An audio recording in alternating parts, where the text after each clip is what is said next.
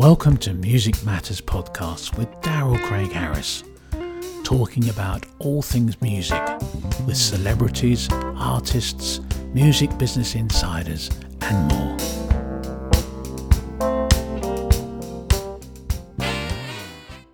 Welcome to Music Matters, a podcast about all things music. And today I have a special guest and also a good friend, bassist Dave Swift, who's been the bass player for Later with Jools Holland on the BBC for many years and also on the radio, BBC radio programming. And how you doing, Dave?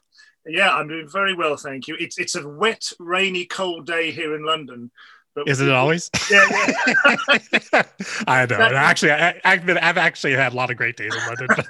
No, we had an amazing summer, but today it's not nice. So it's a perfect time for us to be doing this in the nice, warm, comfortable home. So all good. All good. Yeah. What part of London do you live in? I live in it's southeast London. The actual area, it's called Charlton, and it's the closest place to where other people would have heard of is probably Greenwich. We're 2 minutes away from Greenwich, which is awesome. I actually stay with my good friend Fiona Ross, jazz singer. She lives in Greenwich. That's a lovely little village. Is really cool. Yeah, and it's very historic, and it's just nice to have it just down the road because it's Greenwich is very touristy. So if you live there, you have to deal with tourists. Whereas if you live just a couple of minutes away from it, you can just go in and step out and visit and things like that. So yeah, that's great. I mean, I love London, and I've actually been recently going to London maybe once or twice a year. I'm really missing it. So hopefully I am missing my fish and chips and all the fun tourist stuff and walking around. But where are you from originally? My hometown is a place called Wolverhampton, which is it's in the West Midlands. Again, people have probably heard more of Birmingham, which is about 12 miles away from Wolves. But yeah, it's right in the center of the country, really. Also, it's where the very famous jazz bassist Dave Holland comes from. Oh, interesting. I interviewed Dave for Jazz in Europe. He's an awesome guy. Oh gosh, yeah. So I mean, well, that whole area actually has, obviously you have Ozzy and those guys and there's a lot of musicians that came out of that area. Yeah. And someone that we work with a lot with Jools is a lady called Beverly Knight. Okay. She's a great sort of British sort of soul R&B singer, but she also does West End stuff as well. But she's awesome. From Wolverhampton as well. So yeah, it seems to be, there is the occasional hotbed of talent.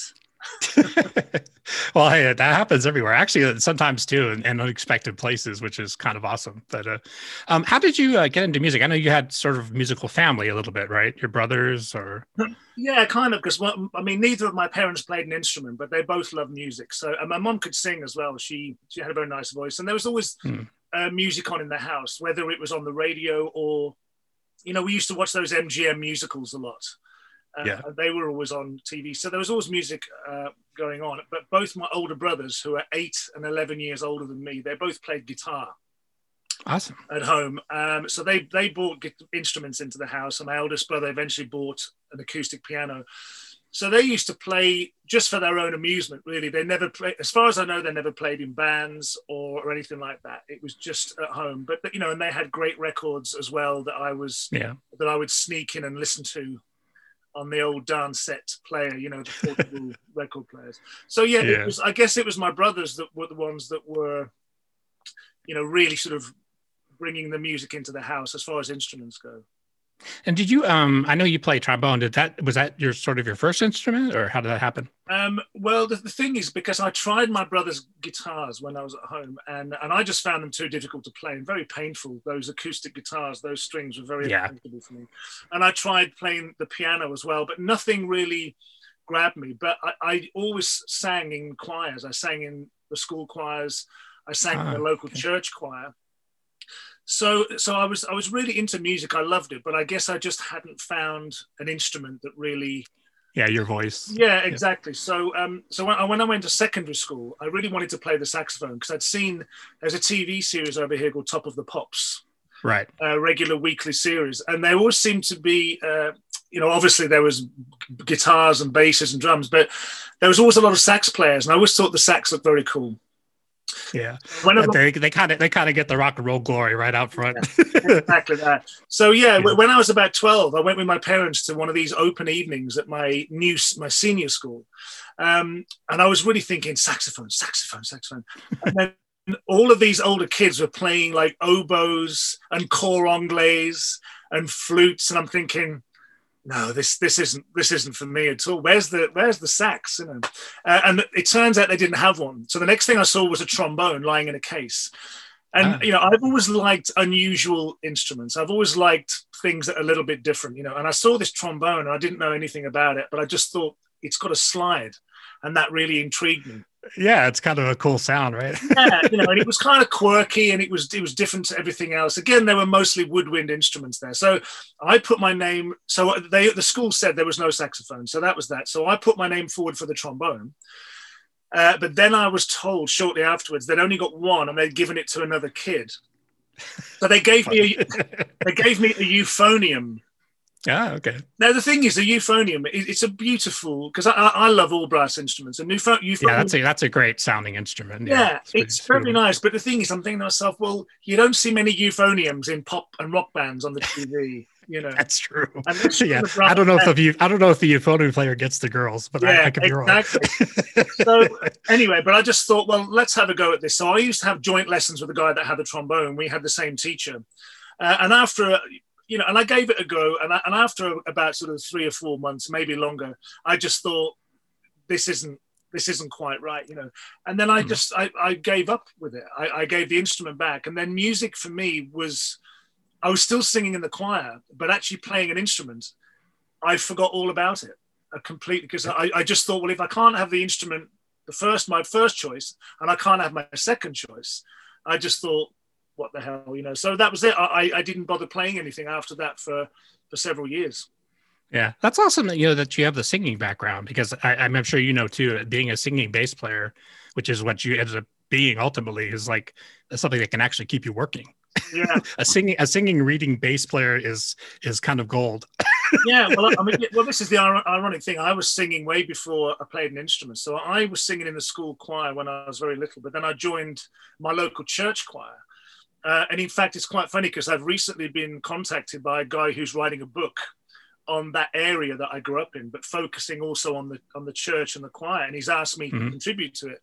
And he said to me, well, how did was it your love of music that got you into the choir? And I said, no, not at all.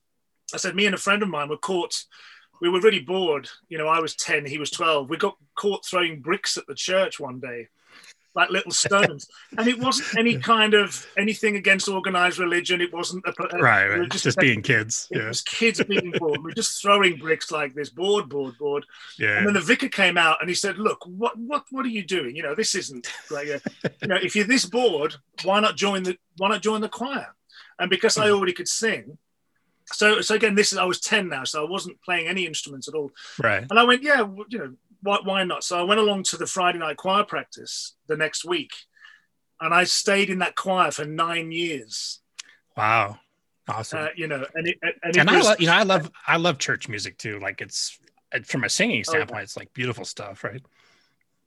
Oh yeah, and the thing is, I have to admit, you know, it wasn't a religious thing. Right.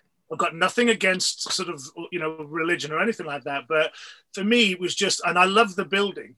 You know, because I mean, even though I was technically throwing bricks at it to begin with, but yeah, we won't talk about that. Yeah, but you know, it was the church where my mom and dad got married, and I just loved the building. And yeah, it was the music. It was just that kind of choral hymns, carols. You know, I loved it, and I found it very moving. And I started off as a treble, then moved to alto, missed out completely, and went on to bass. So I was actually singing bass parts way before I was playing them. Interesting. And you're how tall are you? Because you're a very tall guy. Well, I'm still one of the smallest ones in my family. I'm only really. Yeah, I'm only 6'3". Wow. So my dad was 6'5", my eldest brother 6'6". So it's funny because when we did a last live stream in London, we took a picture together. My wife is like, "How tall is that guy?" I'm like, "He's a lot taller than I am." I look like a little shrimp. Yeah, my middle brother, he's the tiny one. He's only 6'1". He's the short one in the family. Awesome. So how did you get into you got back into trombone, and then what was the bass transition? Okay, well, what happened is, like I said, when after the euphonium, that was it for me. And the annoying thing about that is because I didn't then study music as an academic subject at secondary school, because I thought to myself, well, okay, so I'm not playing an instrument, and I'm thinking, how could you get a job as a musician? Right. Both my parents worked in a factory. There was no one in my family that were in the arts. Sure. So I just thought, what's the point in studying something if it's not? All I could think of was, as opposed to following my bliss and my passions, I was thinking of work. So it's that's what it was like for us at the time. So, and it's crazy when you think that I'm a professional musician, yet I never studied music as an academic subject. So what happened is I picked all the wrong subjects. I should have picked like art, music, literature, acting, all those, and I picked woodwork and metalwork and all these subjects that I was terrible at. I mean, all the stuff where you can lose fingers. Oh yeah, I mean, my wife Lucy, I think whenever there's any DIY needs doing, she knows not to ask me. Right, watch your fingers. Exactly. So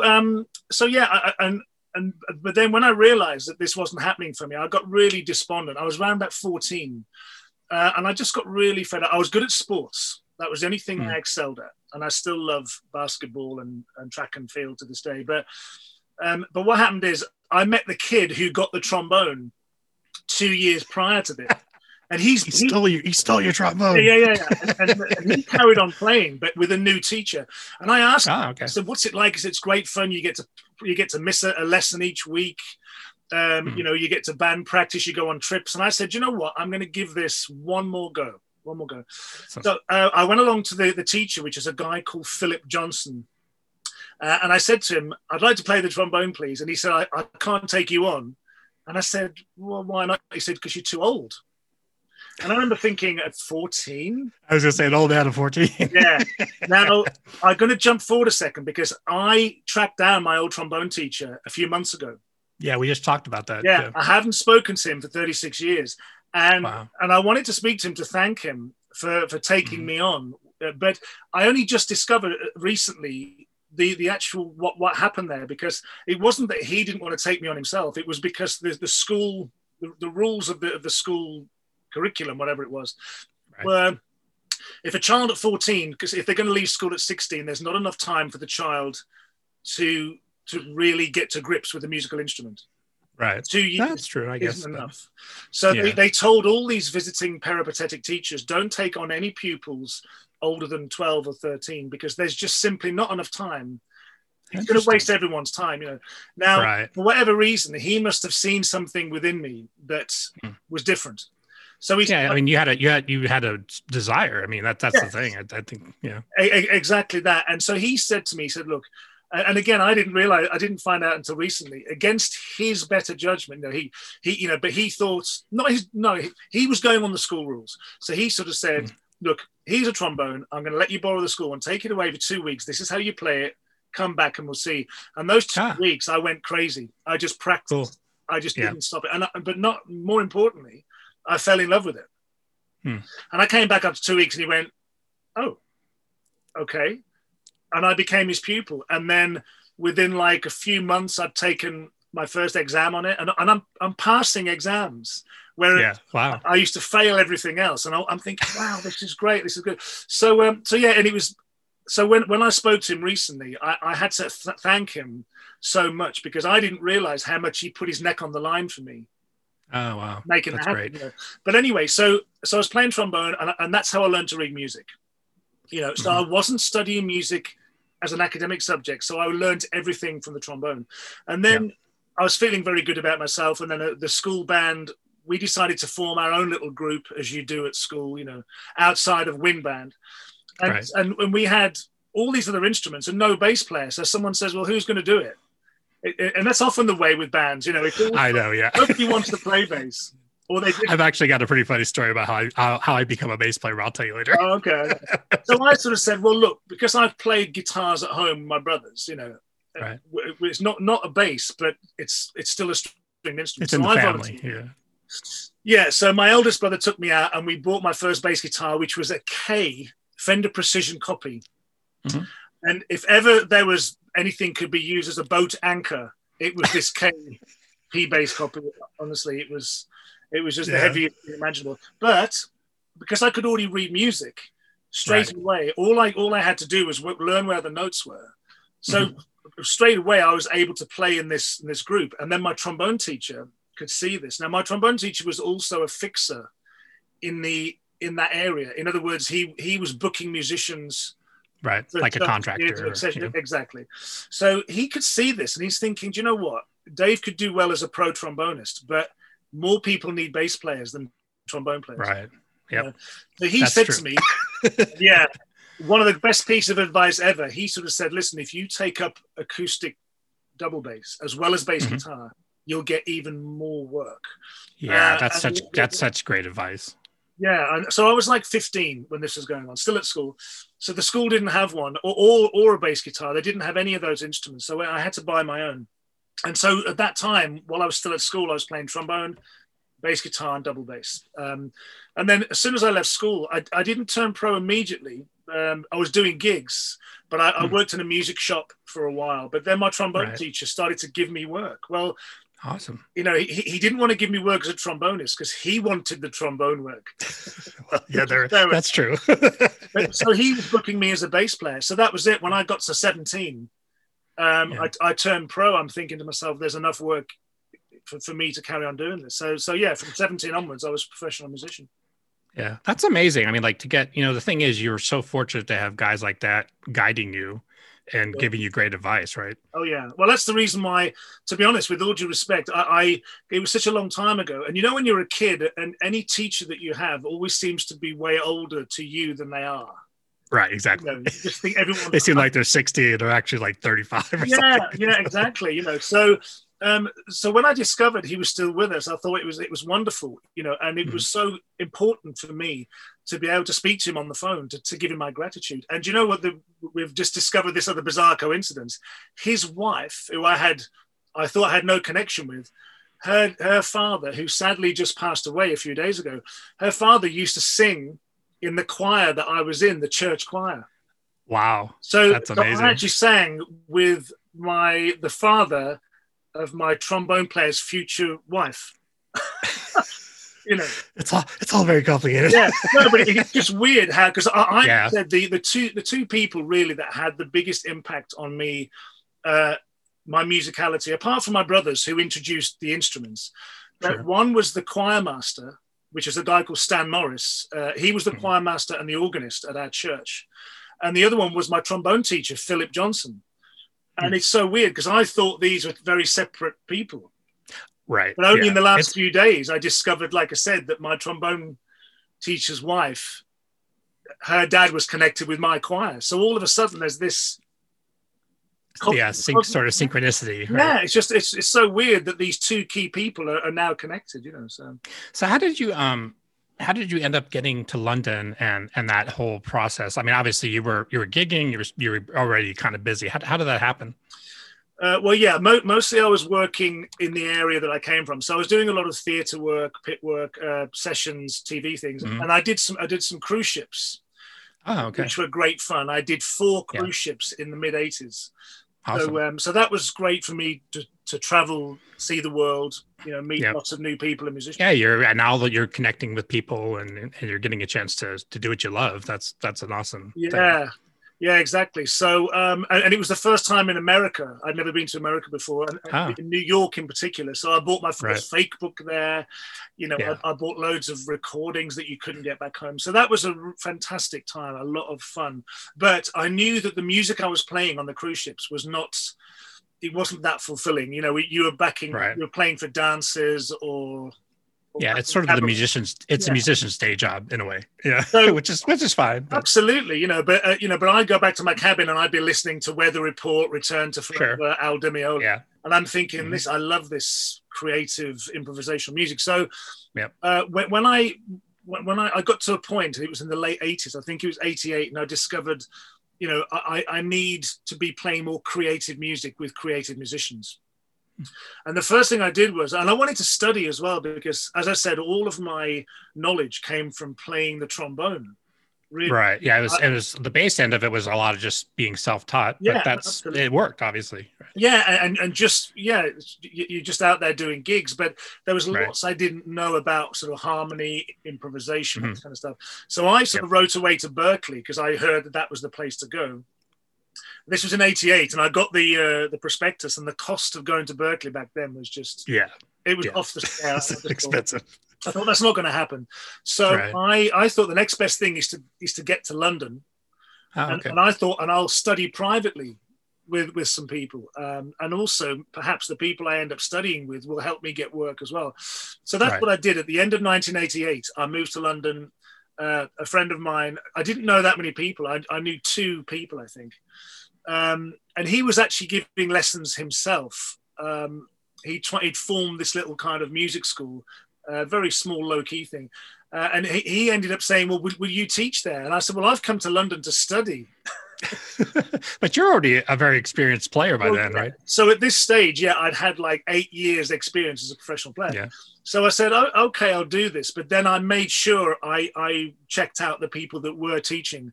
And there were several people that went to Berklee. So I started to study privately with them. And awesome. And I was shocked at how little I knew about harmony, chord structures, because I could read everything I was doing up until that point was written down. Most of the bass parts I was given were actually notated. I wasn't doing a lot of stuff that was just like improvise or just chord charts or whatever. Yeah, exactly. So it was a shock to me when I started to study how little I knew about this stuff. But I'm just thinking to myself, I'm in London, I'm in the right place, very, very fertile place. I'm going to gigs. I'm going to Ronnie Scott's. I'm watching jazz musicians. I'm buying jazz records. I'm studying with jazz players. So I thought to myself, this is it for me. This is where I want to be and what I want to be doing. You know what's great about that, Dave, is that you were open enough to say, "Hey, I don't know everything I need to know." Because a lot of guys, when they've been playing for a number of years, they get really, I don't want to admit that I don't know certain things, right? Yeah, you're absolutely right, because there was at that time there was a real stigma attached if you were an established player, or if you were a pro player, that you were studying with someone, because it almost looked like a chink in your armor. It was almost looked as though you weren't who you were supposed to be, and I just thought, well, I really didn't care about that. I just thought it's important for me to study the accumulation of knowledge. And because and a lot of my motivation actually, and even now I study like crazy. I'm always studying music. And I think a lot of it is because I did badly at school, with my academic subjects. Everything was C's, D's and E's. I only got happens. I only ever got an A in phys ed and playing the trombone, So, and it's really funny. I think, and a lot of it is to do with finding something that you're passionate about. And I was very passionate about music.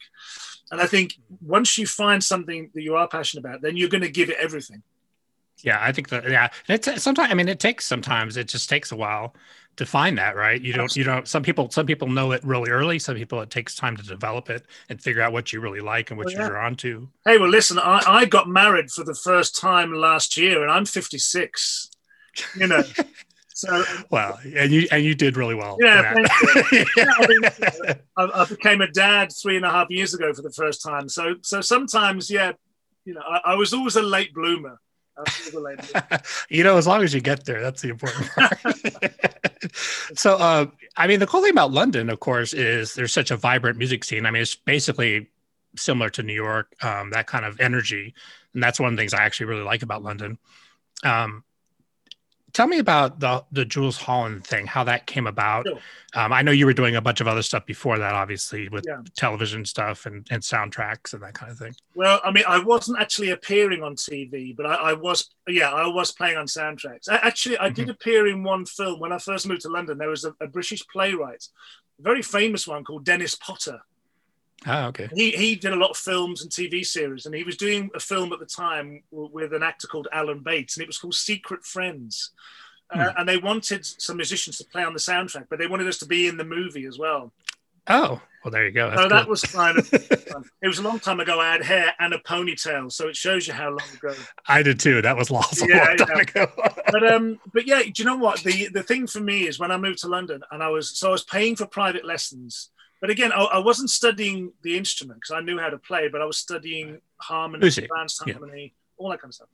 Mm-hmm. So, and I was doing jazz gigs. So all of a sudden, my income, you know, from what I was doing the previous 8 or 9 years, earning great money, all of a sudden it just went. Yeah. Unfortunately, it's hard. It always has been hard to make money playing jazz, which is sad, but it's, you know, and then whatever money I'm earning, I'm spending it on studying jazz with But anyway, and I actually studied with a fantastic American jazz double bass player called Michael Moore. Not to be mixed up with the TV. Right, yeah. You know. Yeah, I think Michael Moore is still with us. I certainly hope he is. His last gig was playing with Dave Brubeck. Wow. So yeah, that's no joke. Yeah, he's an amazing player. So he awesome. Lived in London for a while. So he helped a lot, and he encouraged me to spend some time at the piano because he played piano himself. Mm-hmm. And he just said that's really important for bass players, you know, for the harmonic knowledge. Yeah, it really opens up your perception of things, right? Yeah. But I was really skint. You know, I was not earning a lot of money at all. And then, so I was doing jazz gigs, and one of the guys I was playing with was a saxophone player, a guy called Phil Veacock. And we would get together with some friends and we would do gigs, but then we'd get together in one of our homes and we just play jazz records all day. You know, we were all just such keen to be jazz musicians that we just put on these albums all day and listen. And I'd go home and I'd transcribe stuff. You know. That's awesome. It's fun to have like a crew that you're hanging with that's in the same space, right? Absolutely, yeah. We had this little jazz gang, you know. And then, but what happened is that Phil was already doing some gigs with Jools Holland. Now, I knew Jools Holland from being the piano player, the keyboard player in Squeeze. Right, which was a huge band. Yeah. Exactly, yeah. So, and as a kid, I used to buy Squeeze records. Oh, I used to go buy the singles. And also Jools was he co-presented a TV show in the 80s with Paula Yates, who was married to Bob Geldof.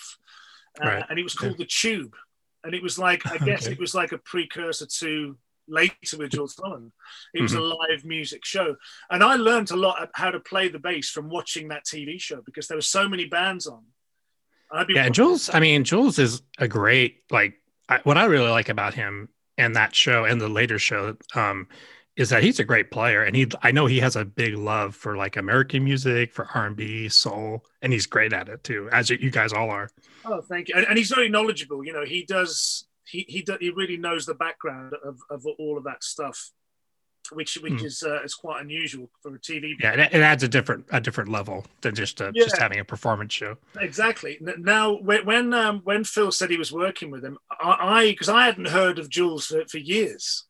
He'd gone off the radar. He hadn't been on TV, and I said, "Well, what's happening with him?" And he sort of said, "Well, you know, he went back and forth with Squeeze. He kept joining and leaving them, whatever."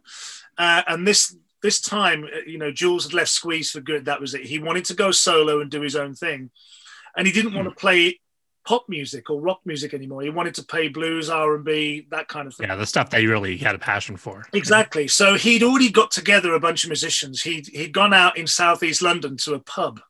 And I think he'd seen the rehearsal big band playing in this pub. And he cherry-picked a couple of guys. So at that time, he couldn't afford to hire a full big band, right? But he cherry picked like a tenor player, you know, a trumpet player, trombone player, whatever. So it was almost him kind of quietly doing an audition. Exactly that. Which is a good lesson for musicians, because you never know that could be the one guy sitting in the audience, right? Well, you know, going back to Dave Holland, you know, the guy, the famous jazz player from my hometown of Wolverhampton. That's a great story with him. I mean, he was doing a gig in Ronnie Scott's, and Miles Davis walks in, is at the back of the room, likes what he hears, you know. and then Yeah. he gets the Miles Davis gig. I mean, is the shortened version of it. But Right. Yeah. you never know who's there. So anyway, what happened is that Jules had been using the fabulous Pino Palladino on bass, which I know everyone's heard of. Yep. No slouch. Yes, exactly. And in fact, when Pino moved from Wales to London, I believe his very first gig was with Jules Holland. Okay. Jules had a band called Jules Holland and his Millionaires. Pino was the bass player in that. Now, so see, Pino had been doing some gigs, and it was a small band. It was like a 5-piece rhythm section and 4 horns. But they'd just been doing like really small, low-key gigs, nothing at all. So at this point, Jules didn't have the TV, the radio show, anything like that. Right. He's just sort of putting his whole thing together. Yes. The beginnings of it, right? Very early stages. But then, of course, Pino was getting more and more noticed by people. And so he'd be doing stuff with Jules, and then Gary Newman wanted him, and then Paul Young, blah, blah, blah. And he got to the point where he knew that was his way. That's what he had to do. He had to go out and play with all these people. Sure. So this left Jules without a bassist. Now, he then started to, so Squeeze at the time, Jules' old band, were on a break, so to speak. So Jules was using the bass player, Keith Wilkinson, from Squeeze, and he was using Gilson Lavis, the drummer from Squeeze. Oh, okay. So that was the Jules Holland band, that thing. Yeah. And then what happened, Squeeze reformed again. And, and I've heard. I mean, I remember there was a, I think it was VH1 Behind the Music with Jules, and there was a while he kind of went into that whole history of that. But that Squeeze was a great band. But anyway, go ahead. I was with them I did one gig with them. I was an honorary member of Squeeze for one night, years and years ago. But nice. I love their music. But anyway, what happened is Squeeze got back together again. Now the drummer and the bass player had to make a choice. Do we stick with Jules on this brand new fledgling solo career, or do we go back with a band that we've always known, that we know what's going on there? He can work, and it's going to get booked. So they chose to go with Squeeze. So this opened up the bass and drum chair with Jules Holland, and that's where I came in. So this sax player that I've been doing jazz gigs with said, Jules needs a bass player. I thought I'd put your name forward, and especially because he wanted someone who played upright bass. Double bass and electric. He'd only used bass guitarists, and he was really keen now to have a double bass player. So I said, yeah, sure, But I was very carefree about it, because Jules Holland back then, this was 1991, wasn't the Jules Holland that we know now. Right. Yeah, he was sort of a guy from a pop band, and kind of figuring out what he wants to do. Yeah, exactly that. So I went along to his studio, which is 5 minutes from where I live here in South London.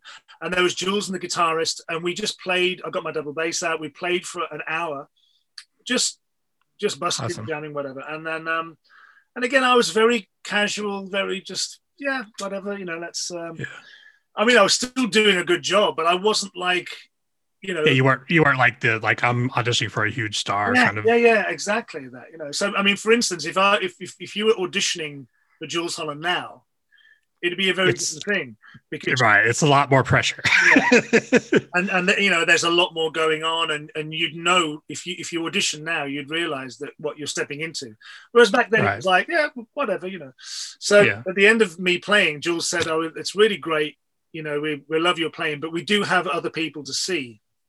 And I remember thinking at the time, that sounds like someone kind of going like, like, oh, blimey, whatever.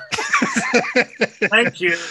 Yeah, thank you. We'll call you. Yeah, exactly. Yeah. So I'm putting the bass away really casually, and him and the guitarist go outside, and they come back after a few minutes, and Jules went, "Oh, look, just the gig's yours, to hell with it." Oh, awesome. Yeah. So I think the thing is, somebody like that who's that experienced, like, they know. Like, yeah. They hear somebody, or like, when he said we went to the club and he's looking for guys, and like, he knows what's up. Exactly. I mean, I'm still not sure exactly what the conversation was that they had outside. It was probably like, he's really tall. Yeah, exactly. Yes. Well, and actually, what's kind of funny about that too is, of course, Pino is a very tall guy. Pino is actually a little taller than I am. So it's a good job that Jules wasn't heightist. Exactly. About it, He had no height issues. Yes. So that was it. That's and funny. Jules gave me a carrier bag full of cassette tapes of gigs and rehearsals and whatever. Sure. And he just said, yeah, just learn all this stuff, you know. And again, I remember thinking, okay, you know, that's cool, but it wasn't like, oh my God, like that, because again, he wasn't who he is now. And then that was 91. And then we just were doing very low key gigs. So we were doing like college gigs, summer balls, you know, small clubs, very, very low key and stuff. And then the following year, 92, I don't know how it came about, but the BBC contacted Jules and said, listen, we want to do a late night live music TV show. We want you to host it. Wow. So, you know, so that was the first thing. And all of a sudden we're getting called up to play on TV with, you know, Vince Gill, John Prine, Mary Chapin Carpenter, George Benson. And I'm kind of going, you know, the thing about that is because in the States, of course, well, even back then, there wasn't really that many TV channels, but in London or in England, the BBC kind of rules, especially then, right? It was like the BBC channels, everybody was watching the BBC on a Saturday night, I would think, at that point. Well, prior to that, we had the Old Grey Whistle test. You know, we had Top of the Pops as well, but we had the Old Grey Whistle test, which are both great shows. Yeah. Yeah, you know, and obviously it was very different in the fact that it was just Bob Harris chatting to the audience, and then be a band. There wouldn't be any audience. Sorry, chatting to the. He's speaking to the camera, and then there's just the band, so there's no audience in the room. Right. It was with a different setup.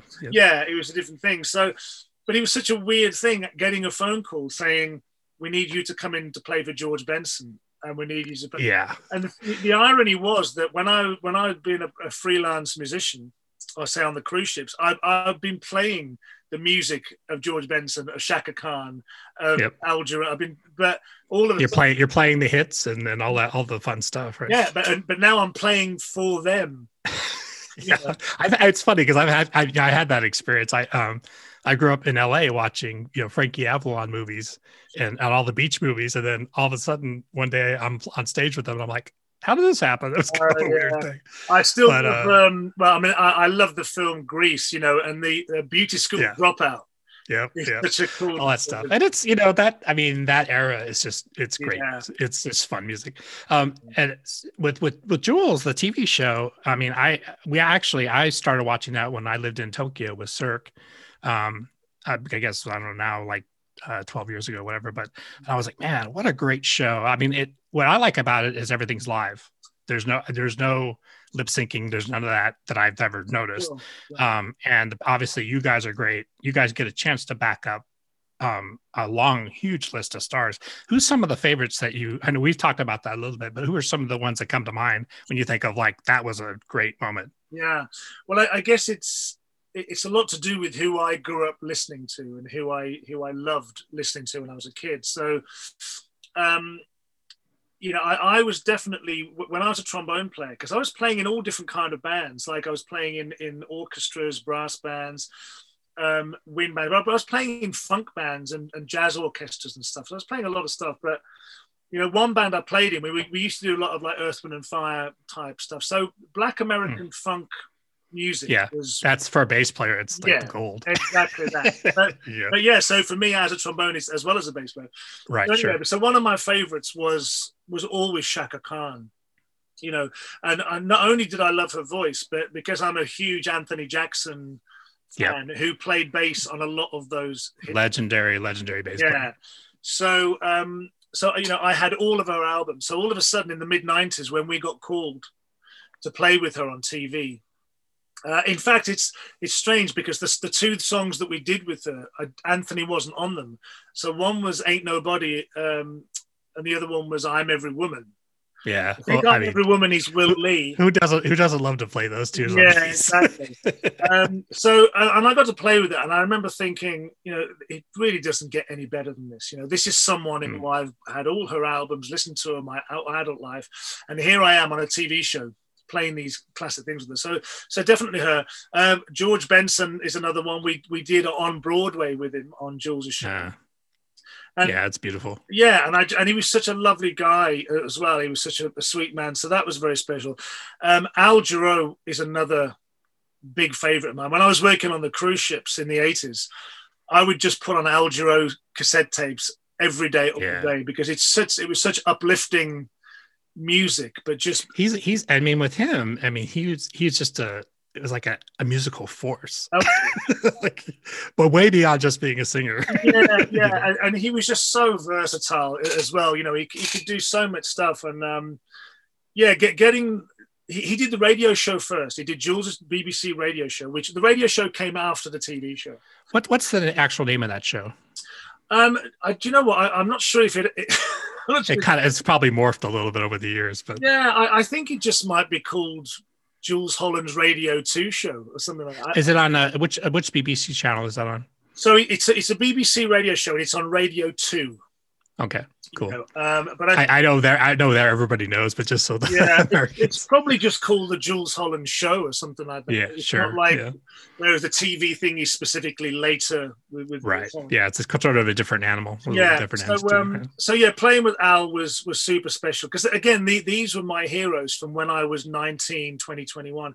Now, if someone would have said to me when I was working on those cruise ships, listening to Shaka, George, and Al Jarreau, if someone had said, like, in 10 years' time, you're going to be playing with all of these and so many more, you know, you'd have gone, what are you talking about? That's crazy. You know, I just... But you know, what's great about that is that, you know, that's the one thing that's so great about music is you just never know.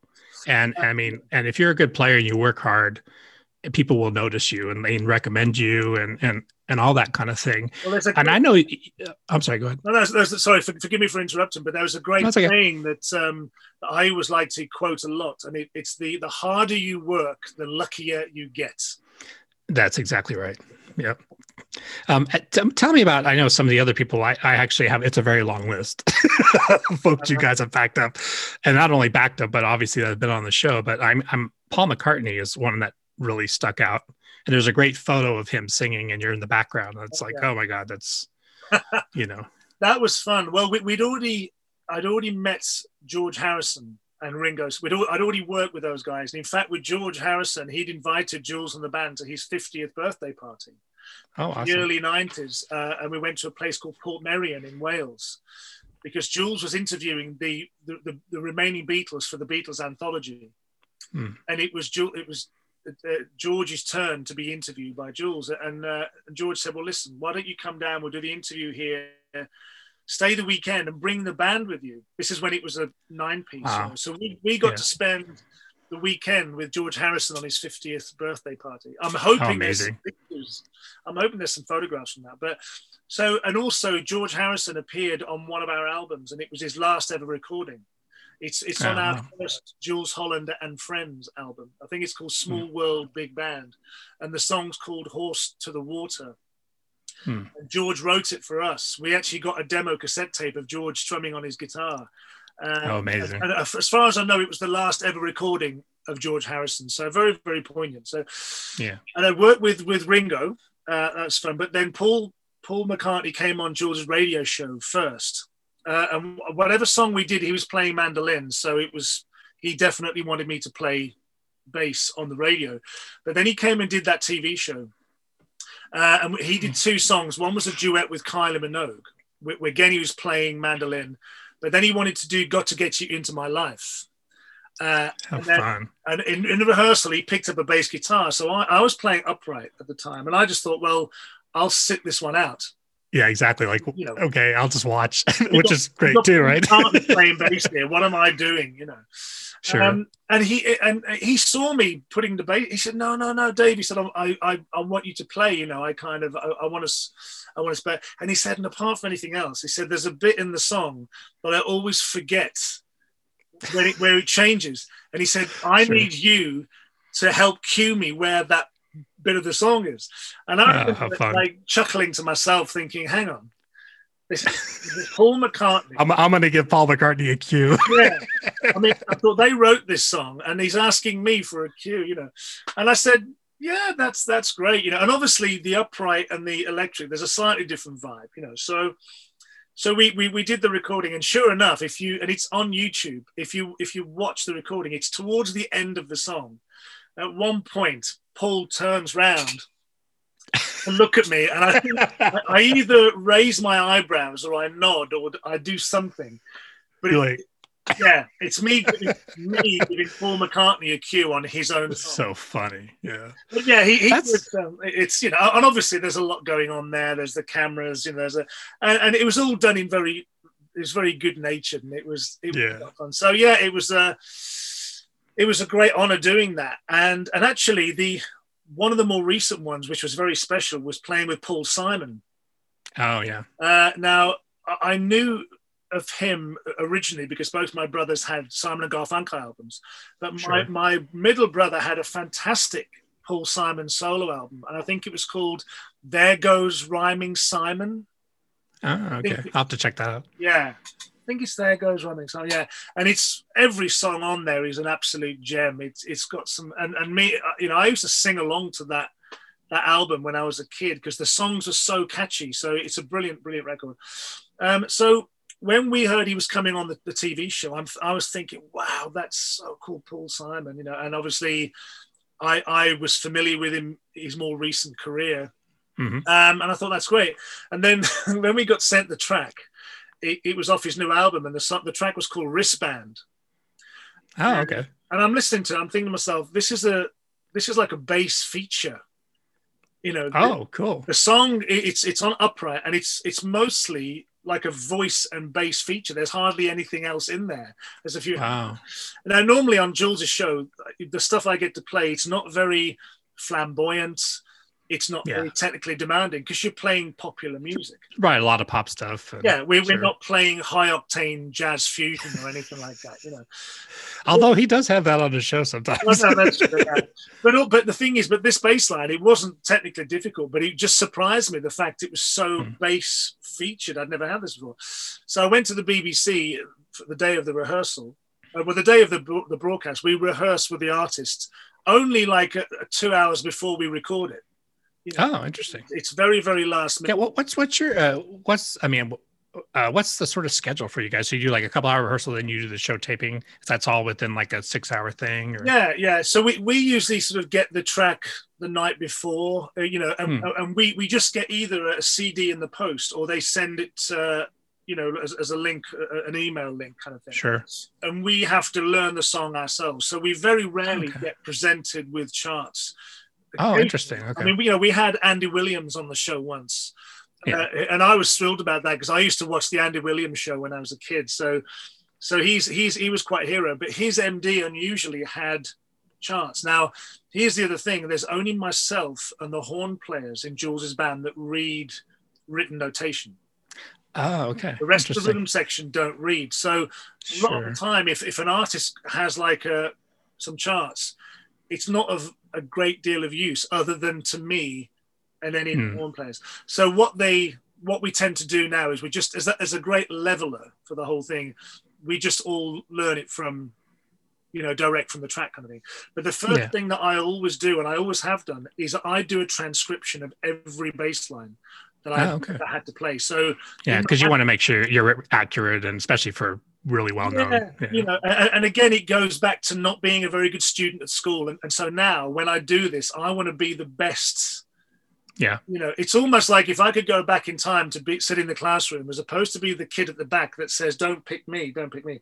I'd be the kid sitting at the front with my arm up, kind of going, "Ask me, please, miss, ask me." You know. But you know, Dave, that's exactly why you've been so successful. Is because of that, because you've sought out the knowledge and you've forced yourself out of the safety zone, right? And that's such a good lesson, I think. Well, Jules always calls me doesn't always call me, but he has called me the detail guy, you know, because the thing is, I'm very meticulous with my transcriptions. You know, and I've got every bass line I've ever played for any artist in these folders in my attic. I've got thousands of them. Amazing. Yeah, and I write the date and when it was, who the artist was. But and they're great. They're also, I mean, besides just being charts, they're great memories, right? Yeah, exactly that. And also, when you end up playing with these guys again further down the line, as opposed to learning it all from scratch, I just whip the chart out and whatever, you know. Now, if there's time, I'll always make an effort to learn the part off by heart. You know, I don't always want to have a piece of paper stuck in front of me, but sometimes, depends on the complexity of the part and the amount of time we have. Sometimes I will have the chart with me on the TV show kind of thing.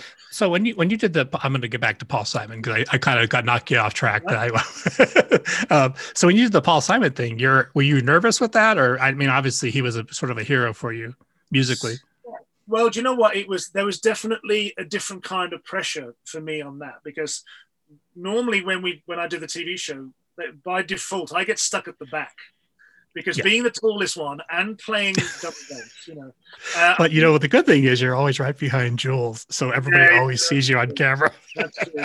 But the producer, because there's always like a nice backdrop on the TV show, and our producer Janet, she always comes along, and she, it's an in joke really. It's she looks at me and she looks at me spoiling the backdrop, sticking out so high above, and she's kind of going, "Oh no, can we get him to sit down, lie down?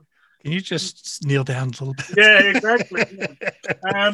But anyway, with this one, when I turned up and by default I went to stand at the back, and she went, "No, you've got to stand at the front because it's such a big, prominent bass part." So they put me right next to Paul Simon. We're standing right next to each other, and this for me was like, so. I mean, I guess there was a little bit of, it was a different feeling. I was probably a bit more nervous than, well, not nervous, but I was just very aware there was more at stake here. Sure, yeah. You're front and center. Because, the camera is going to be on me all the time. There's going to be no hiding in the background. But do you know what? It was great fun. And we ran through the track, and in between rehearsal, because you have to rehearse the song with the artist, and then you have to do it again for the lighting people, then you have to do it for the sound guys, So it's not, when we do multiple run throughs, it's not just for, I mean, it always benefits us the more times we do it, but it's as much to do with whoever else is there. But in between each run through, because we and I were next to each other, we got to chat a lot. Which wouldn't normally happen because I would normally be at the back, Right. And he was asking about my bass because his father was a double bass player. He still has his father's bass in his office. Ah, interesting. He was fascinated with my instrument, and he was saying, how old is it? Where was it made? Mm-hmm. He wanted to know all about it. And then we were talking about touring. He was telling me about how it's how tough it is now, and I said, listen, I think I was 55, 54 at the time. And I said, it's tough for me as well. It's kind of, it doesn't get any easier the older you get. Yeah. And I was actually going to say, so and Jules, besides doing the TV show, he actually tours quite a bit, right? Not only in the UK, but he goes kind of everywhere. I mean, we've done a couple of world tours in the past, and we do a lot of stuff in Europe, but we always do 2 big tours in the UK. We do like a 3-month tour in the summer and a 3-month one in the winter, and then in between that is the TV and the radio shows, and we would do some private gigs as well, but obviously that's changed a lot. But that was the one thing I must finish with the Paul Simon thing is every time we did the song, he did it differently. He would move bars, he would take bars out, and he would add bars in. That's interesting. And because I'm trying to do this particular riff, it's quite a set thing, and he's shifting the bars, and I'm just you're just like, hey, Paul, you're messing up the song. No, I literally had to, because a lot of the time it's like a 2-bar phrase. Sure. And I had to kind of repeat. You have to figure out how to land back on the one. Yeah. You had to repeat certain bars or complete this and that. But he literally every single time was different. How funny! And I'm thinking, wow, this is, you really have to have your wits about you, because a lot of the time you play this stuff and they want exactly what's on the record. Yeah, and they do what's on the record done. But this, he was busking. He was busking. So, what's actually great about that is he obviously felt comfortable with you that he could do that. Yeah, absolutely. And you think, and you've just got to do it, man. You've got to have good ears. That's the thing with this industry. Now, ironically, when I started out as a musician, my strength was my reading skills. Right. That's what got me a ton of work to begin with. Sure. Because at the time, particularly with bass players, there weren't many that could read. And with trombone, I used to have to read 4 clefs. bass, tenor, alto, and treble clef. So yeah, there was nothing that I couldn't read on bass that I could already plan. Yeah, I used to use trombone books to practice reading, trombone and cello, both, just for the ear, right? Sure. Doing some classical stuff. It's fun to kind of knock yourself out of the pop stuff. Well, yeah, and especially early on, there was a lot more trombone books available than there were bass books. I mean, all I had was a couple of Carol Kay books to begin with, which and this is way before YouTube. Yeah, exactly. but what with me, I realized as I got older, if I want to be successful and to get more work, you need to work on these things. They're as important. So when Paul was doing this and he was changing the bars around, I just had to do this. I had to move with it every time. And I always say it's a little bit like surfing, right? You have to like kind of catch the groove. Absolutely. And figure out. and I was surprised because I just thought it was going to be as the record, and that's what I'd transcribed, and that's what I'd got in my head. But it just shows you the goalposts are always moving. So, but he was lovely, and it was a great thing, and a lot of people saw that, and it was the first time a lot of people became aware of my bass playing because they'd seen a lot of other videos, and sometimes you can't hear the bass that well, or sometimes the bass part isn't that prominent. But with that one, because it's so out front and high in the mix, and it's basically just voice and bass, a lot of people contacted me and said, "Oh, we saw that, we loved your playing." So it kind of put me on the map a little bit more. Yeah, that's awesome. So those are my favorite ones. I mean, we played with Smokey Robinson as well, which was very cool. And that day with Smokey, our guitarist couldn't make it, so we had to get a depth guitarist, and Jules got Eric Clapton. Yeah, that's a pretty good one. Yeah, well, Jules called me up and he said, "Listen, our guitarist can't do it. Can you recommend anybody?" And I'm kind of saying, "Well, I can, but I know how fussy Jules is, and if I pick the wrong guy." Yeah, you're never gonna hear the end of it. And I just said, I'd be happier if you made the decision. So he came back to me. He said, "Look," he said, "I've called everyone." He said, "I'm really scraping the barrel." He said, I managed to get Eric Clapton. I hope that's okay." Yeah, how funny. I think he'll do. And what was bizarre about that day is I'm sitting with Eric because he wanted to sit down. Normally we all stand up on that, and so we're sitting next to each other. And it was a bit like the day with Paul Simon. I got to chat with Eric a lot more. I'd worked with him quite a few times, but today we got to chat a lot more together. And then we were told that Smokey Robinson was not going to be rehearsing with us because he might have got in late and he wanted to rest. So they said the first time you're going to see him is when he walks on to the TV floor. Yeah, he's such a pro. Oh, yeah. but Eric looked to me and he went, "Are they kidding?" And I said, "Welcome to my world." You just freaked out Eric Clapton. That's not easy to do. Yeah. Well, the thing with Eric, I mean, and he plays beautifully. He does a great solo in that, and he is a wonderful guy and a good friend. But I suppose from his point of view, where he's used to rehearsing for days, weeks, months for anything he does, and all of a sudden there is no rehearsal for this. We are going to be playing with Smokey Robinson. And you're going to be on national TV. And national TV, yeah. And I just said, "Welcome to my world. This is what it's like." So that's right. We ran through the song, and it was, when Norah Jones had a hit with it. It was called "Don't Know Why." Yeah, it's a great song. I can't remember who wrote it, but she had the big hit with it, and that's what Smokey wanted to do.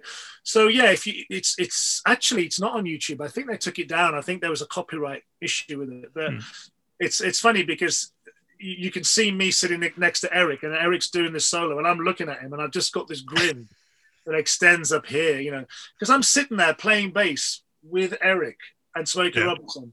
And again, you have those moments of... Yeah, it's one of those sort of pinch me moments, right? Yeah, how did this happen? From being back at school and being given a euphonium and saying, "This isn't for me," how do I end up here? How is this? Sure. And it's wonderful. It's yeah. Well, that's the magic of music, right? It brings people together that you would never normally think would actually mix together. Eric Clapton and Smokey Robinson. Yeah. But of course, Eric's a soulful guy. I mean, he's a soulful player. And I'm sure he loved it. He grew up listening to that music too, right? So I'm sure he loves it. And it's obviously as well, a lot of it is to do with, because, you can say to people, and you should always work hard at your craft. I mean, that's the most important thing. I mean, even now, I get the most satisfaction from practicing, hearing improvement in my own playing, studying, transcribing, all that stuff, but there is an element of timing, luck, serendipity with this industry. There's definitely, but like you said, hard work sort of helps the luck, right? Yeah, sort of helps it happen. So the harder you work, the luckier you get, because you have to be out there, you have to be seen to be doing stuff, you have to be, people need to know who you are and what you're doing. But the thing for me is, I sometimes get younger players and they come to me and they see what I've achieved in my career and they say, how do you get endorsements? How do you get on the front cover of a magazine? How do you get interviews and stuff? And I'm thinking, you're asking all the wrong questions. You know what I mean? Because I didn't ask for any of those things. Yeah. When I started, I was on TV with Jules for 4 years before I got a single endorsement. I was on TV playing with Shaka and all these people. And I was playing like an old Fender Jazz. I was buying my own strings. I was buying my own picks, amps, everything. And they were flicking the channels one night. And we were on this TV show with Shaka. Then we were on later with Jules. We'd done another TV show like on a separate channel. And this my friend was saying, I can't get rid of you. In every channel. You're everywhere. you're there playing bass, And I said, that's amazing. I said, I can't apologize enough. But he said to me at the time, this was the mid-90s, he said, you must have endorsements coming out your ears. And I said to him, what's an endorsement? Oh, wow. And I'd been on TV for 5 years because it wasn't a priority. What the priority was this. Yeah, you're doing the work, right? Yeah. You're not really focused on, And I mean, that's the thing, because we've talked a lot about the endorsement thing, and you have some great companies that you're working with now. Ibanez is one of them that's been awesome with you, and we're both Ibanez fans. I had one back in the 80s that I loved. But the thing about that is, you have to do the work first, and you got to put in the time. Yeah. And if you do that, those companies will notice you. I mean, of course, it's good to reach out to them, but that's and that's gotten even more challenging, I think, within recent years. But well, it was great with Ibanez, because what happened is I started to collect basses, which I never intended to do that, but at some point, you have a huge bass collection. Yeah. I should mention. I mean, I to be honest, I still don't know how many I have, but it's probably around about 100 or something like that. Wow.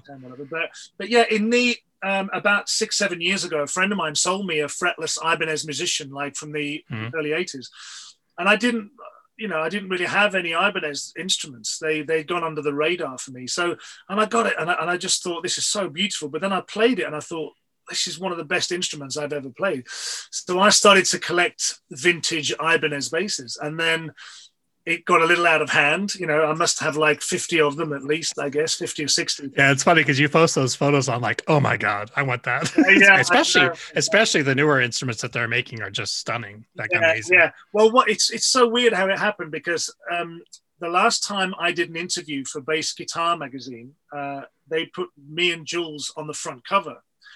And I'm holding one of those polar white Ibanez musician basses. It's one of the ones I used to have. Yeah. I mean, I love those. My favorite 4-string basses they are.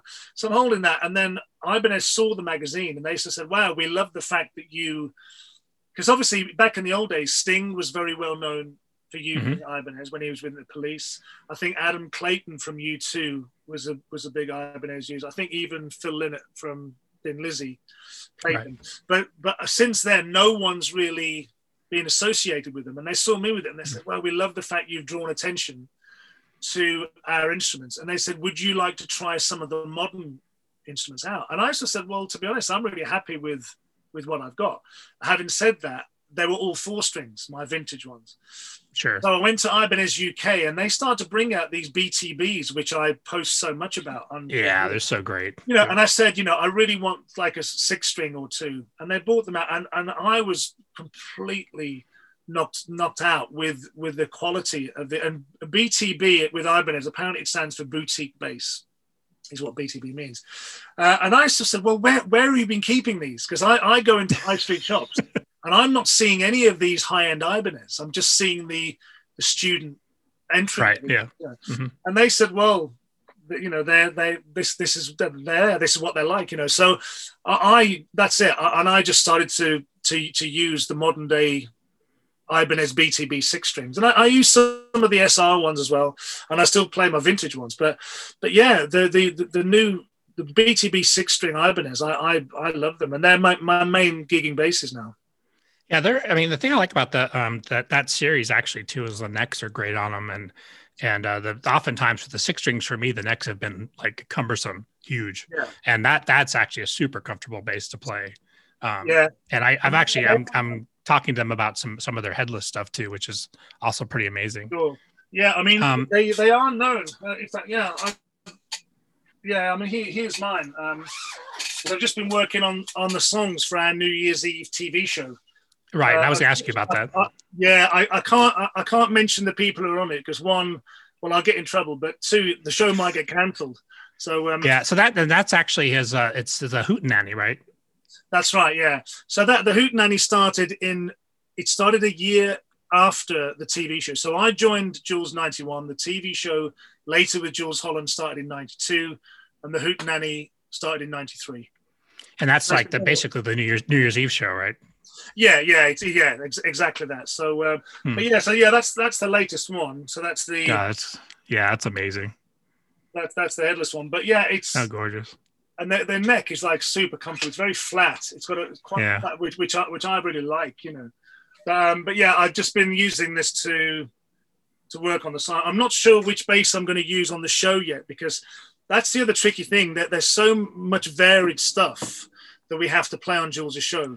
Do you have a lot of basses there at the studio? Or? And that's a good point, because there isn't the space. And to be honest, if the show does go ahead this year, which it's due to do, we're going to have even less space because of the distance. Yeah, the social distancing. That's a really, obviously the whole COVID thing has been really challenging, and I'm sure it's obviously it's messed with your schedule as it has with mine.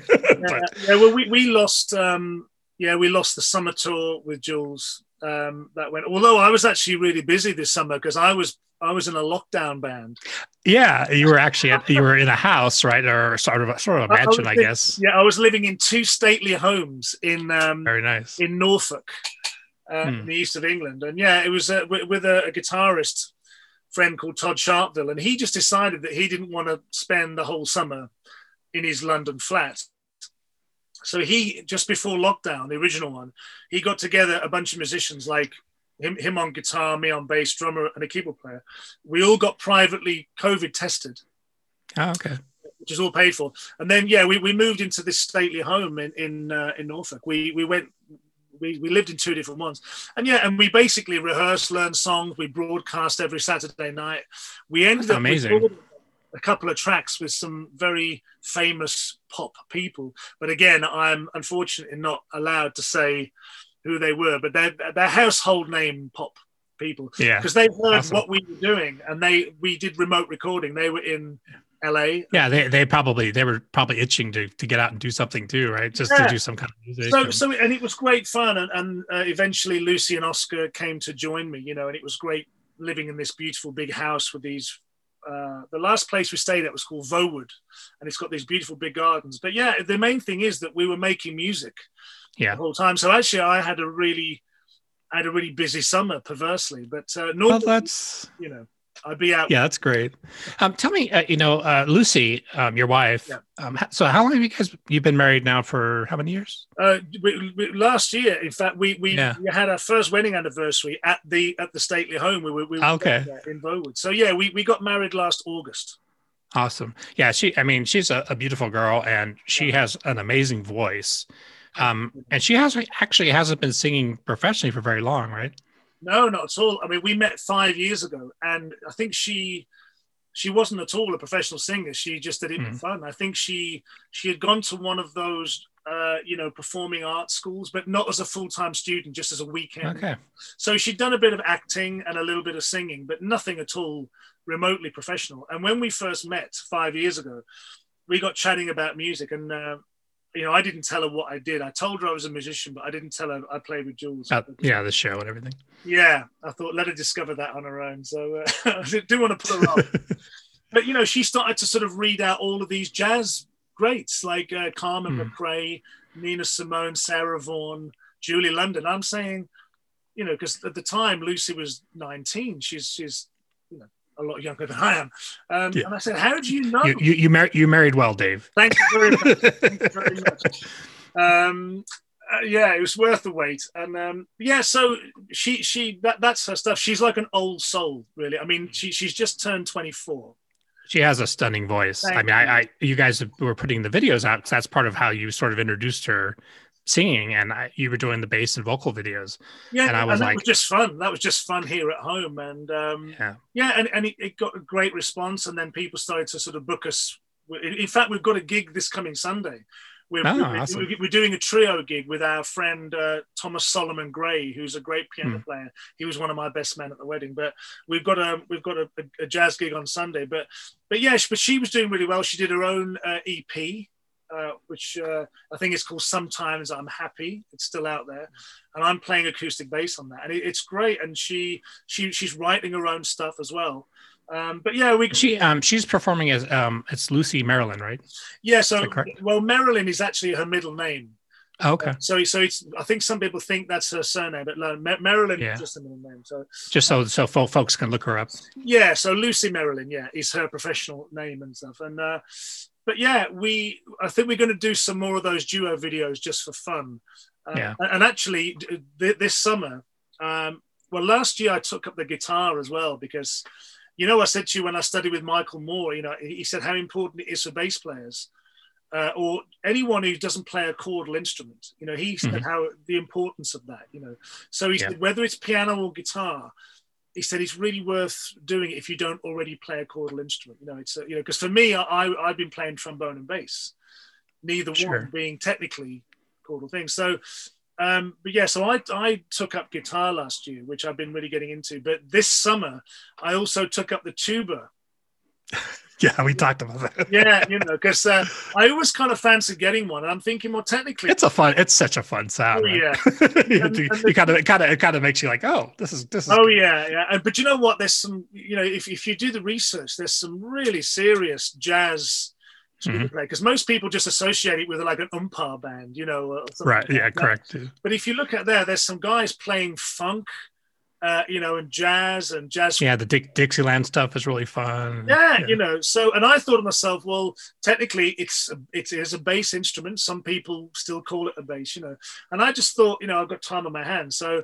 Add that to my working arsenal, So we might even do some duo videos with me on the tuba as well. So yeah, that would be super fun. But she's just going from strength to strength. It's a shame actually that just before COVID, her career really was this meteoric rise. Yeah, because you guys were actually working a lot in London and different places, right? Yeah. She did her own show called The Legendary Ladies of Jazz, and it was with sort of bass, piano, and drums, and we played a gig called the Crazy Cox in central London near Piccadilly Circus, and it was so well received, and her EP was going well.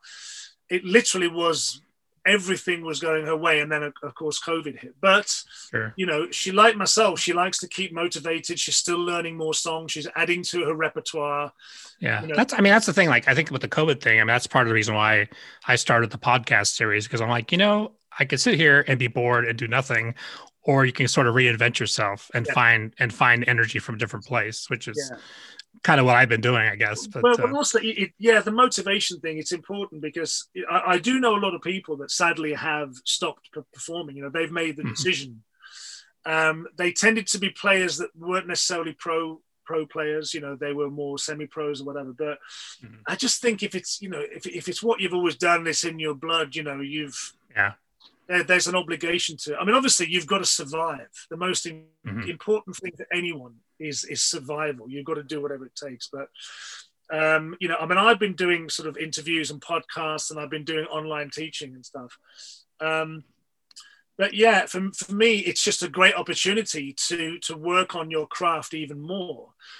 So that when the gigs do come back in, you hit the ground running. Exactly. It's difficult especially for us, because we're used to touring a lot. Let's say we do these 2 big tours, and you become quite institutionalized. You get very used to that, and when that's not there, you kind of get a little like, I don't know what to do. I guess like stir crazy is the kind of thing. It's everything is taken away from you. But for me, I just think I've always taken care of the craft first and foremost, So, I'm in my little music room here, and I'm just surrounded by textbooks, CDs, all stuff to constantly work on, to keep motivated and to keep improving, and that for me keeps me very buoyant.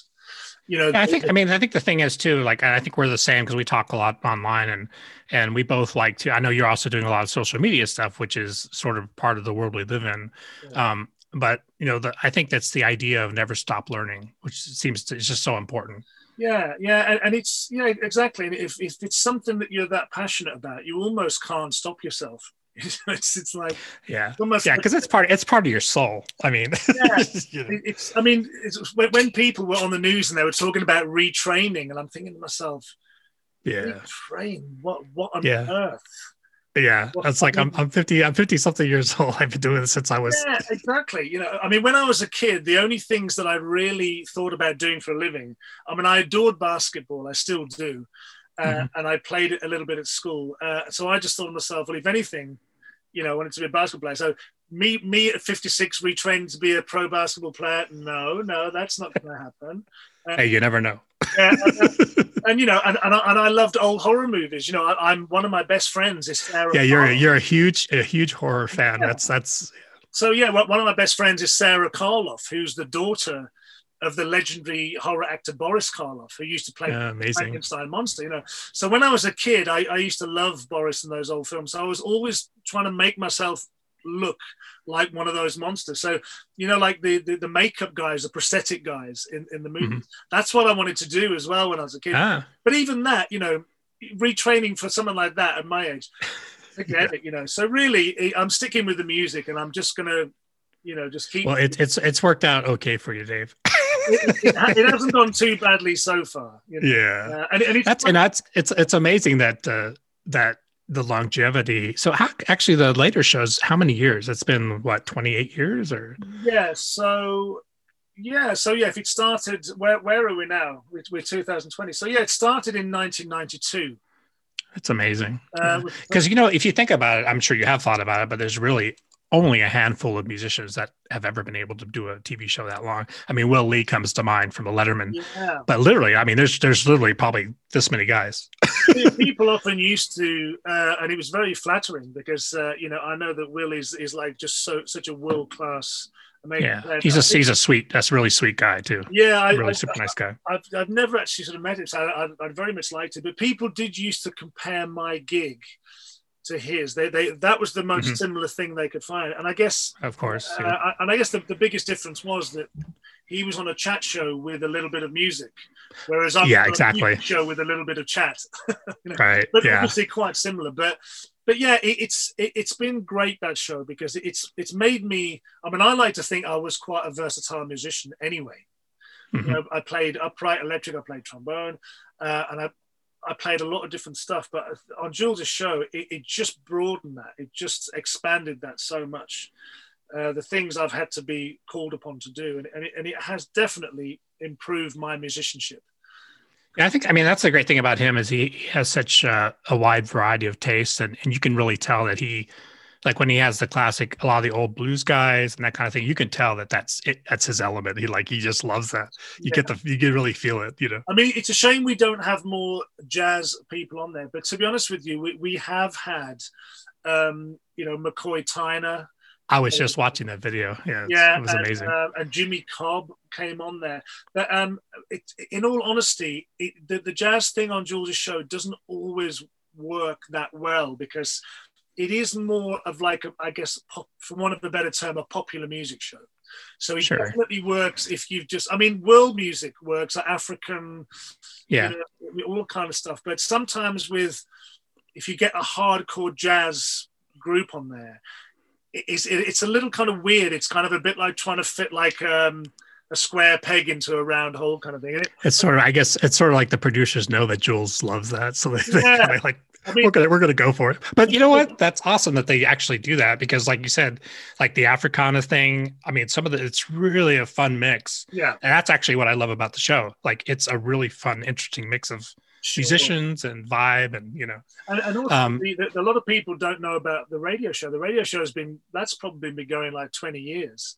But I think it's always overshadowed by the TV thing. But the radio show used to be nuts because when we had to play for the guests on there. So it's like an hour show. The first half an hour is just the rhythm section and Jules chatting away, playing whatever we want to play.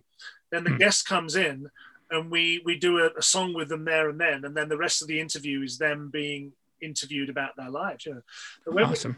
but we played with as many cool guests on the radio show as we did in the TV show. I mean, we had Amy Winehouse on the. Yeah, I know. Yeah, you mentioned it. Yeah, Man, such a strong, interesting singer. Oh yeah, she was amazing, and the first couple of times I worked with her, she was so much fun. The last time we played with her on the Hootenanny, when she's duetting with Paul Weller, that things had changed then. She wasn't who she was. Things had gone the other way. But we would have people come on the radio show, and we were never told what the song was going to be, so we had to learn the song in front of them. Oh, so we sit in the studio. So the radio shows are pre-recorded. Okay, so we do the first half, and then we'd have a break. The artists would come in, and then we'd kind of go, "What are we playing?" And their manager or MD would have a CD, and they'd play it in the control room, and we had to sit there and learn it in front of the artist. Now, no pressure. Yeah. Now the thing is, there isn't. Like time-wise, it's not as like you know that you can't go for too long without learning it. You can't sort of say, "Oh, can we listen to it 6 more times?" It's like you've literally got to, if you can. And the thing about it is that that's not a small radio show. That's actually a huge radio show. Yeah. Oh yeah, absolutely. And so you had to make sure that within either one listening of it, 2 maximum, that you could play the song. And we did that for years, and it was hugely pressurized thing. But you know what? It's amazing training though, right? For your ears. It's the best thing ever, because my ears just went zoing like this, because you had to listen around corners. Sure, absolutely. Stuff. So that was really, really good as well.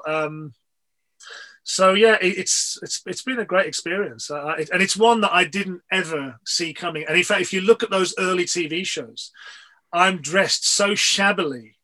I literally look as though I've been out doing the gardening, or I've been under a car changing the oil. I just look terrible because I'd never been on TV before. Yeah, it's a whole other world, right?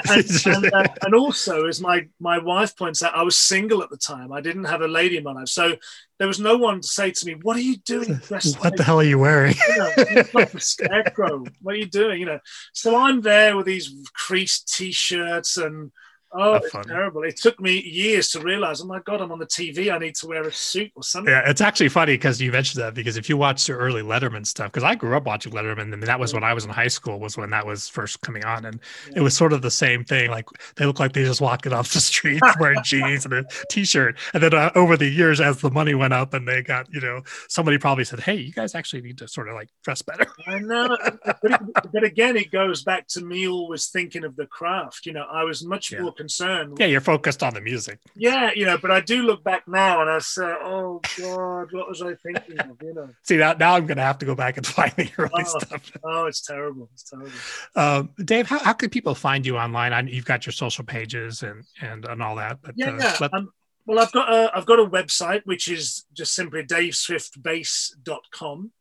And I'm also on Instagram as Dave Swift Bass. And I'm on Facebook as just Dave Swift. I don't have a mission page. It's just me. Yeah, it's just tall wall bloke. Awesome. So, yeah. That's I really I love the fact that you interact. Actually, you're one of the administrators on my bass page, as bass players around the world, and you're frequently on there. And I love the fact that you're interacting with the bass community, the musicians community in general, and guys with your kind of experience. It's rare, and you're such a great teacher, and you explain things well, and you're always showcasing your instruments, and it's exciting. It's fun. Oh, bless you. Well, it's kind of you to say, because at the end of the day, I still love what I do, and I am a bass nerd, and I am a bass geek. I am too. I love going to trade shows. I like going to sort of conventions and podcasts and that stuff. I don't know. I've just never gotten bored with it. I am so passionate about it. And when I started out, there weren't any bass teachers anywhere. Like I said, for me, it was a couple of Carol Kaye books, and that was it. Yeah. So obviously now there's a lot more resources available. But I just like to help people if I can. So I'm always happy to interact on social media with as long as I have the time. It's more difficult for me now. I have a family. But I still like to do it because, and especially when it comes to the gear that I'm using as well, because I made a lot of mistakes early on in my career, and I spent a lot of money which I needn't have spent. And it can be, it can be quite a blow for like younger players if they're uncertain. Yeah, to spend $2,000 or $3,000 on something that's just not going to get them where they want to go. Exactly that. So obviously right now, if you don't mind me mentioning that I use Bergantino amplification. Yeah, and they're great. That's great people. Yeah, people. And I'm so pleased with them because literally the things that are built into the amps. There's so much stuff in the B amp that I had a pedal board with all of these devices on there, and I got rid of the pedal board because everything's in the amp. Yeah, that's sort of like a dream for bass players. Yeah, you already have to carry enough stuff, and it's like you can have one thing that does everything you need. That's gold. Yeah, right? and working with a company where it's a very family run thing with Jim and Holly Bergantino. Yep. And anything you want to know about, they'll answer your emails, they'll answer questions. They're the support. Yeah, I just talked to them last night. I was trading messages with them at 3 a.m. on Instagram. Yeah. In fact, it's Holly's birthday today. Oh, okay, awesome. This actual day, so I did send a message. But yeah, they're wonderful. I love their gear. I mean, my touring rig, I've not seen it since last year, because that stays with our crew out on tour. But I've got my studio rig here, which is the lightweight cabinets. But yeah, so I've got the Forte HP amp out on tour. I've got the B amp here at home, a mixture of cabs. So yeah, the Bergantino stuff for me is, I think that's it. I think I'm done for the rest of my career now. I can't imagine moving on from that. Yeah, I feel you on that situation too. And those guys, it's hard to find, the gear thing. I've done the same thing you have. I've had really expensive basses. I've had basses. I actually, for some reason, I've always tended to like the bolt-on Fender-ish. I was with Yamaha for a long time, which we talked about. And now I'm with Valenti, which is he used to work with Sadowski. So it's sort of that Fender-ish thing, which always feels like home to me. But, thank you so much, Dave, for taking the time. You've got such a story. We could actually probably go on for another 3 hours. And we talk, frequently online, and it's just fun to keep up with your energy. I love the positivity. And it's just great to see that. So I really want to thank you so much. Too, so that it's great to, for me, because I feed off that from you too. You're similar in that way. You have that positivity and that enthusiasm and that kind of, always moving forward. It's important. Well, I try. I don't always succeed, but I try. But we will put, for the people that are watching this, we're going to put Dave's links on the podcast information. So check that out. Please check him out on Instagram, on Facebook, send him a friend's like, and you'll see him also on our bass page, Bass Players Around the World. And I do have, sorry to interrupt, I do have a YouTube channel as well. Oh, okay. Awesome. I think it's just Dave. If you just go onto YouTube and you just type in Dave Swift, you'll see all my videos. So there's a lot of the stuff from my appearances with Jules on his TV shows. Yeah, and also too, I should mention that the Jules shows, many of them actually are on YouTube, so you can check that out, and they're all great. Yeah. I mean, you guys are backing up a lot of people. Also, a lot of the bands that are on there, it's all amazing stuff. It's just awesome. But thank you so much, Dave. I really, really appreciate it. The pleasure's all mine, I can assure you. Awesome. We'll talk to you soon. And everybody, please check out the podcast, all the different episodes. We're building a good catalog now. A lot of bass players, but also people that aren't bass players. But we have some exciting guests coming up. So thank you so much, Dave. My pleasure. Thanks for joining us, and please consider subscribing to our podcast and follow us on our social media pages for guest announcements.